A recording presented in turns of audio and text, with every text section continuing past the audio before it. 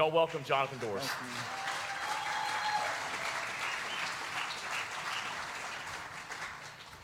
Well, thank you, Wilson and elders, for having me back. It's great to be back here at Grace.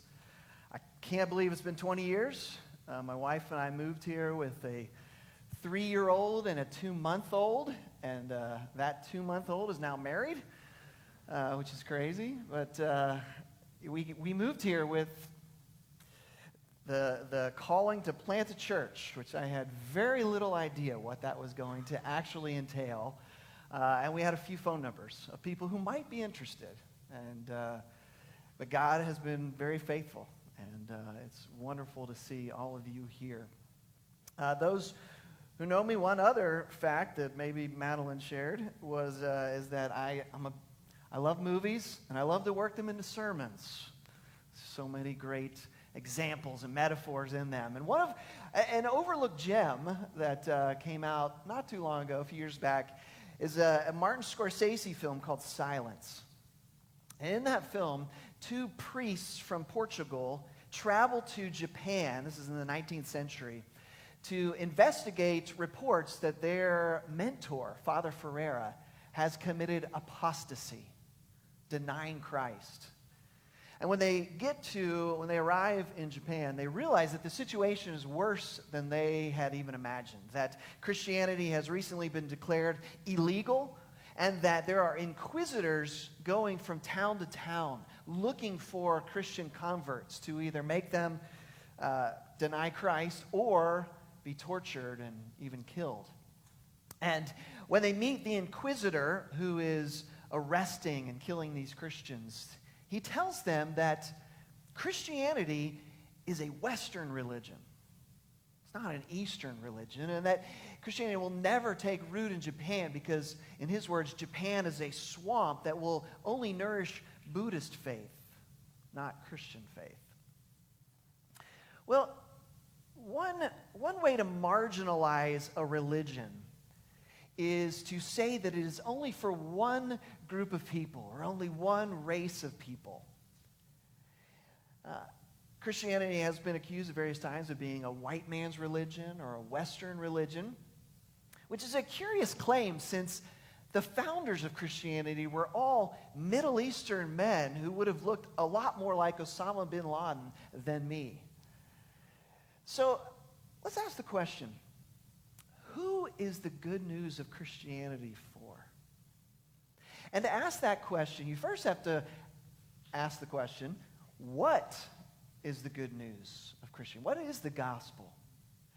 Now, the good news starts with something that I think pretty much everybody agrees with. And that is that the world is a broken place. Now, we can argue about how broken, where, and how much, what kinds of things are broken, but we all sort of agree that there's something deeply wrong in the world and in all of us. And the gospel, the Christian gospel, says that God knows that, and he has not left us to stay broken. But he actually came in the form of a man to live a life, perfect life, and to die, to save a people for himself, and then to rise again in victory over death and evil, to make the world good again, to make the world right again. This is the message of the first Christians. But one of the questions being asked in the early church and being worked out, you see this being worked out all through the New Testament, is who's this for? Is this message for everyone? Or is it just for a small group of people? Because in the Old Testament, it seemed like the message, the good news, was just for a small group of people, just for the Jewish people. But at the beginning of the book of Acts, Jesus says, "You will be my witnesses in Jerusalem, in Judea and Samaria, and to the ends of the earth." And as you read the book of Acts, you see that Jesus' words there really gets worked out throughout the book as the apostles, the disciples begin in Jerusalem. And then as they go out into the surrounding areas, Judea and Samaria, and then continue on, and we see Paul traveling to the ends of the earth. And interestingly, sometimes the ends of the earth come near. We see that in today's reading as we meet a man who is a long way from home, from a place considered the very end of the earth in the Roman Empire. And so if you are able, would you please stand for this reading of God's word from Acts chapter 8, starting verse 26. Now an angel of the Lord said to Philip, "Rise and goes toward the south to the road that goes down from Jerusalem to Gaza." This is a desert place. And he rose and went, and there was an Ethiopian, a eunuch, a court official of Candace, queen of the Ethiopians, who was in charge of all her treasure. He had come to Jerusalem to worship and was returning, seated in his chariot, and he was reading the prophet Isaiah. And the Spirit said to Philip, "Go over and join this chariot." So Philip ran to him and heard him reading Isaiah the prophet and asked, "Do you understand what you are reading?" And he said, "How can I unless someone guides me?" And he invited Philip to come up and sit with him. Now the passage of the scripture that he was reading was this: "Like a sheep he was led to the slaughter, and like a lamb before its shearer is silent, so he opens not his mouth. In his humiliation justice was denied him. Who can describe his generation? For his life is taken away from the earth."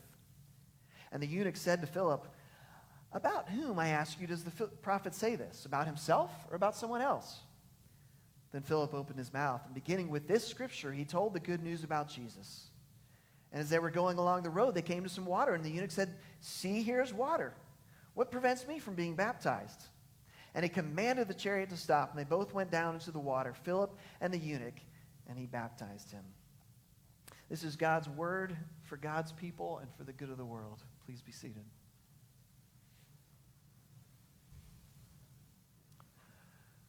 Now, the first thing we learn from this passage is that the good news is for seekers.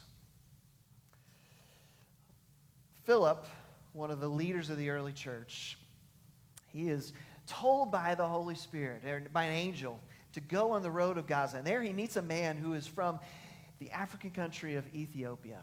And we're also told that this man is a eunuch, and he is the treasurer to the queen of Ethiopia.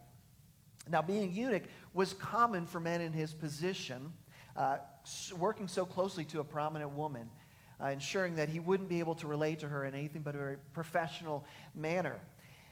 And so this man had come over 1,000 miles to come to Jerusalem to worship God there at the temple. And he's trying to read the sacred scripture of Israel, but he's having trouble understanding it. Now, we don't know how he got hold of a scroll of the book of Isaiah, but somehow he did. And something in it has moved him to see its truth in its message and in the God it proclaims.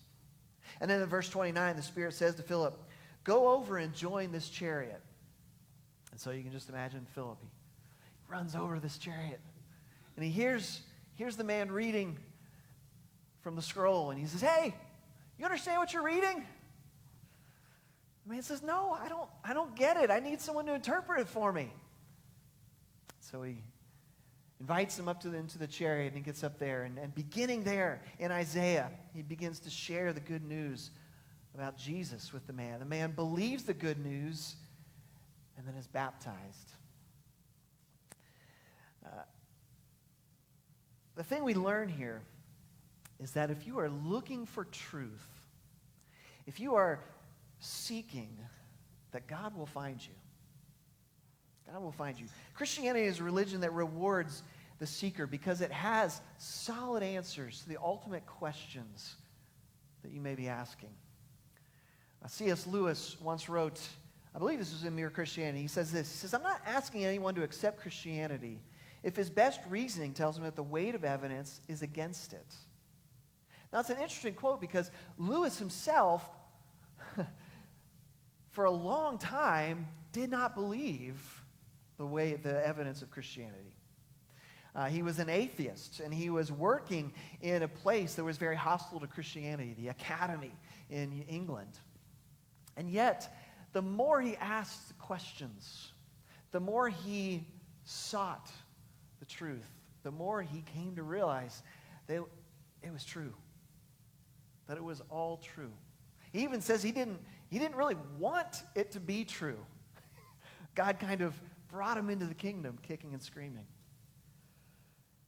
But he sought, and God found him. Now, I know there are some people that are afraid to go to church, right? They think, well, I don't know. I probably have too many questions, too many doubts. I probably wouldn't fit in. Listen, if you're searching for truth, you fit in.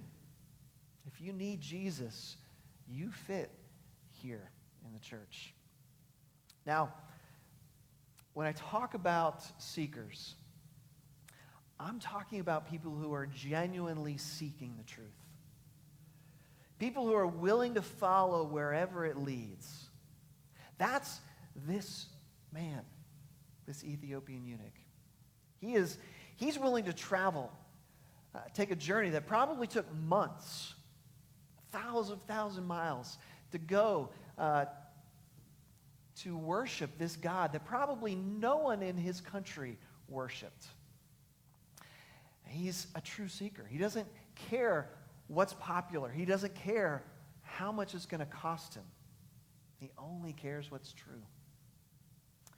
But not everyone who says that they're a seeker really is.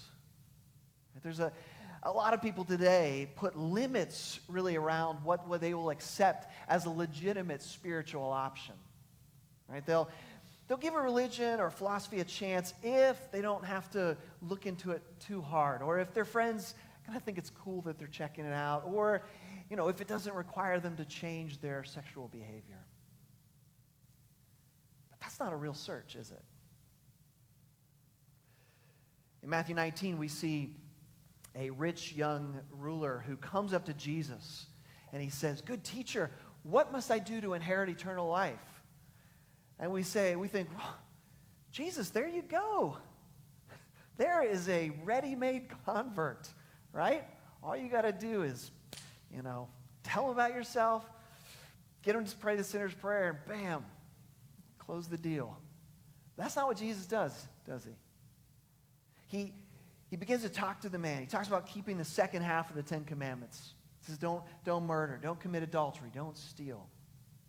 And the man says, oh yeah, no problem. I've kept all those since I was a little kid. And then Jesus, he follows the jab with a knockout punch. He says, oh, one thing you lack. Sell everything you have and give it to the poor. Then come follow me. Now, some people have seen that story as sort of a wide application, that we should all, if you're serious about following Jesus, you give everything away and give it to the poor, which would make you the new poor. Right? But that's not the point of the story. The point of the story is it's all about the search. It's all about actually the very first commandment.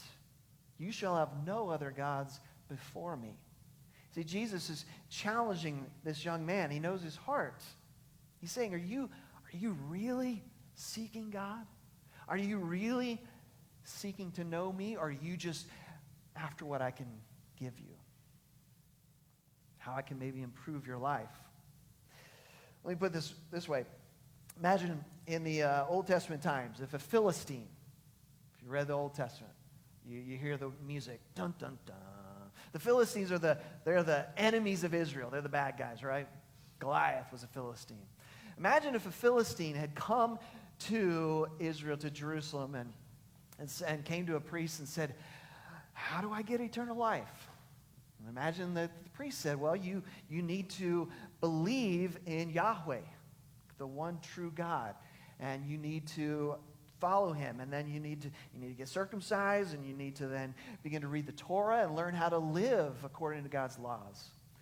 And imagine if the Philistines said, well, okay, I want to do that. I want to get circumcised. I want to live like you live. But I want to keep worshiping Dagon, the god of the Philistines. Is that cool? No. That is not going to work. That is a deal breaker. Why? If you want God, you have to take him on his terms. You can't say, "Oh, I'll meet you halfway." Right? I'll go to church, but as long as you don't ask me to give up the thing I really treasure, the thing I really worship. God says, if you're not willing to make me Lord of your life, you're not really seeking. You're just maybe seeking a little improvement in your life. And when it gets hard, you're probably out. But for those who are truly seeking, God says, you will seek me and find me when you seek me with all your heart. And so the good news is for seekers. But the good news is also for rejects. This man, though he had a high position in the royal court, he was also a eunuch, which meant that he was different. Not only was he not like most men, but he also couldn't have children, couldn't have a natural heir, something that was massively important in that time, in that culture. And he has come to Jerusalem to worship. But that would have probably been a very frustrating, maybe even crushing event for him, because as someone who was a Gentile, anyone who's not Jewish, he would not have been allowed into the main part of the temple. He would have only been allowed into the court of the Gentiles, which is on the outer part of the temple. And if it had been known that he was a eunuch, he wouldn't have even been allowed into there.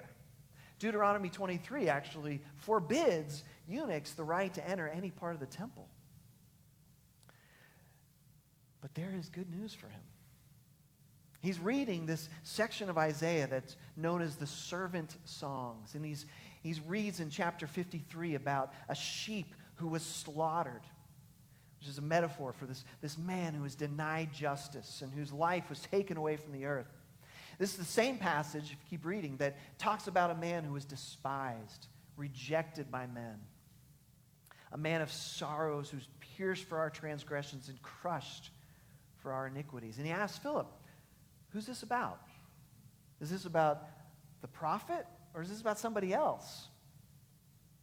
Who was rejected? Who was cut off for me?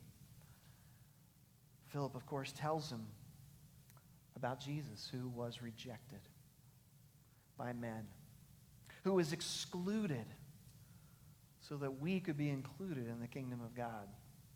See, the gospel is good news for the poor. It's good news for the weak, for the outcast, for the reject. Because its champion, its savior, was an outcast.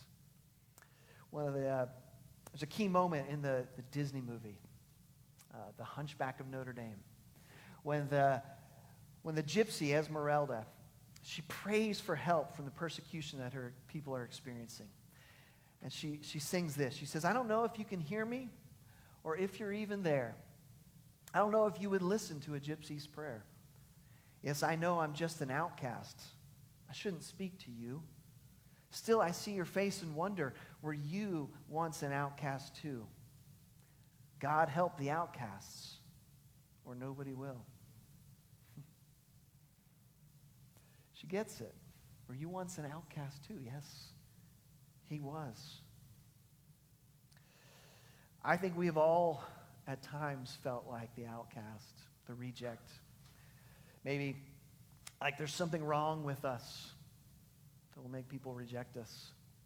Maybe it's a physical attribute or shortcoming, or maybe it's a mental health struggle with social anxiety or depression. But know this, that if you find Jesus, you will find someone who will love you no matter what. He is the friend of sinners, the lover of losers, the redeemer of rejects. He says in John 6, whoever comes to me, I will never cast out. Whoever comes. That's a pretty blanket statement, isn't it? Whoever comes. Regardless of who you are, where you come from, whether you think you fit in, the good news is for everyone. For everyone who would come. Christianity, in some ways, is the most radically inclusive religion there is. Because you don't have to accept one sort of cultural way of dressing or speaking or acting. Christianity fits into every culture. It makes itself at home in every continent, every country in the world. And it's all about a Savior and believing in a Savior. But some people say, whoa, whoa, whoa. Inclusive Christians? I feel like Christians aren't they pretty intolerant? Aren't they pretty exclusive? Don't they discriminate against women and LGBT people? Well, to be fair, the Bible does teach that men and women are different and that they are sometimes naturally suited to different roles. But that's a very different thing than saying that Christianity is against women. In fact, Wendy Alsup, in her book, Is Christianity Good for Women?, makes a very strong case that Christianity is the best thing that ever happened for women. Because among ancient worldviews, which basically all sort of almost deified men in relationships and in the culture, only in the biblical worldview are men and women created equal. As Genesis 1 says, God created them, male and female. In the image of God, he created them. They're equal in honor and glory, both created equal in the image of God. And it wasn't until Jesus came into the world, really, that women were no longer treated as property and began to be given full rights as image bearers of God. Now, for a little harder one, for LGBT people, here's the thing. The Bible does not discriminate when it comes to sexual sin. In fact, the broad prohibition of sexual sin is in the Ten Commandments, which says what? You shall not commit adultery. Which then, that broad prohibition is then worked out throughout the rest of the Bible. But the message of the Bible, at the end of the day, is that everyone is sexually broken in some way. From the frigid wife or husband to the young man who cannot stop looking at destructive images on his computer. We're all sexually broken. You know, in the culture war, they would have it be all the Christian community over here and the gay community over here. But from God's perspective, we're all on the same side. We're all sinners in need of God's grace. And there is hope for anyone willing to repent and believe this good news. And so the gospel message for anybody who will believe and turn to the Lord in faith. God desires that people of all races, all cultures, be a part of his church, be a part of his people. We see that here in this passage. A black African, sexually altered, a pagan by birth, different from all of Jesus' disciples in so many ways, and yet called by God, loved by him all the same.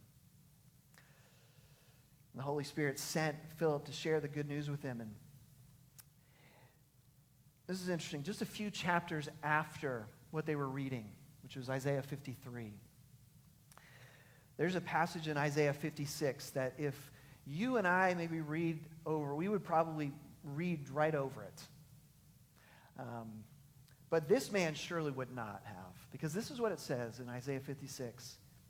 Thus says the Lord, to the eunuchs who keep my Sabbaths, to the eunuchs who choose the things that please me and hold fast my covenant, I will give in my house within my walls a monument and a name better than sons and daughters.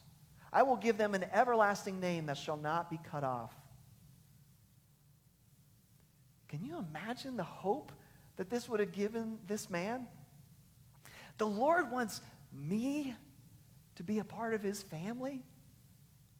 He wants me to have a name greater than a son or a daughter. I don't even fully understand what that means. But he wants to adopt me into his family and live with him forever. What kind of God is this? Well, in the first century, I mentioned earlier that Ethiopia was considered the ends of the earth, right? The furthermost boundaries of the Roman Empire. And yet some of the most important names in church history are African. Cyprian, Tertullian, Augustine. Church history shows how the Christian faith has taken root in the most diverse culture, starting in the Middle East, starting in North Africa, moving to Europe, America, Russia. In the last century, has spread like wildfire in China and Africa and South America. Why? Because people everywhere need the good news. But how will they hear it? Romans 10 asks that question. How are they to believe in him of whom they have never heard? How are they to hear without someone preaching? As it is written, how beautiful are the feet of those who preach the good news. This Ethiopian needed someone to help him understand the good news. And Philip was led to meet him and teach him. Friends, who might the Holy Spirit be leading you to share this good news with? And don't be surprised if it's somebody very different from you. Now, the last thing, what strikes me about this story as it relates to this church is that this is the story of the first Gentile convert in the book of Acts. But we don't know his name. We don't know what happened to him. We don't know if he went back to Ethiopia or if he told anybody else about it.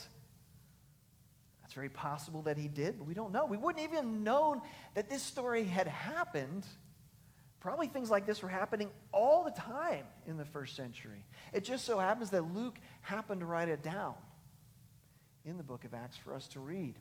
And that's probably how most, if not everything that happens in this church and most churches will be. We will proclaim the gospel. We'll try to explain the scriptures, God's word, to people. We'll baptize sinners. We'll love each other. And 100 years from now, no one's going to know. No one's going to know probably almost any of it. Maybe there'll be some sermons, some articles on the internet, if that's still a thing in 100 years. I don't know.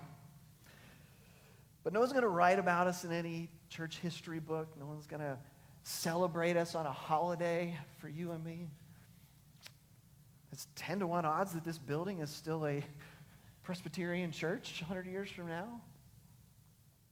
But God sees what we do. God sees what you do, and it's precious to him. And the Lamb's book of life in the kingdom of God will contain every detail of everything that you did in the name of Jesus. Every prayer on behalf of another, every word of encouragement or correction in the gospel, every cup of cold water given in his name will be remembered, will be rewarded in the new heavens and the new earth. And that, friends, is our hope. Not glory in this life, but glory in the life to come. Let's pray.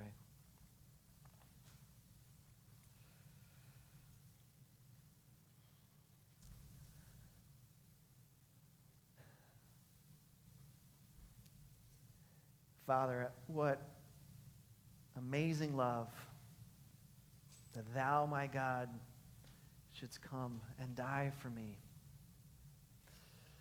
What truly amazing news that we need to hear every Sunday. And we need to rehearse to ourselves every weekday. And that the world needs to hear. That there is a God who loves them. That there is a Savior who is for them and who will meet them in their darkest and deepest need. Father, we thank you for the gospel of Jesus, the gospel of grace. We pray that you would help us to not be ashamed of that gospel. That was first for the Jews and then for the Gentiles. And thank the Lord it was for us. But help us to share it, whether in word or in deed, whether in preaching or simply sharing a kind word. Father, make us purveyors of the good news. In the name of our Savior Jesus, we pray.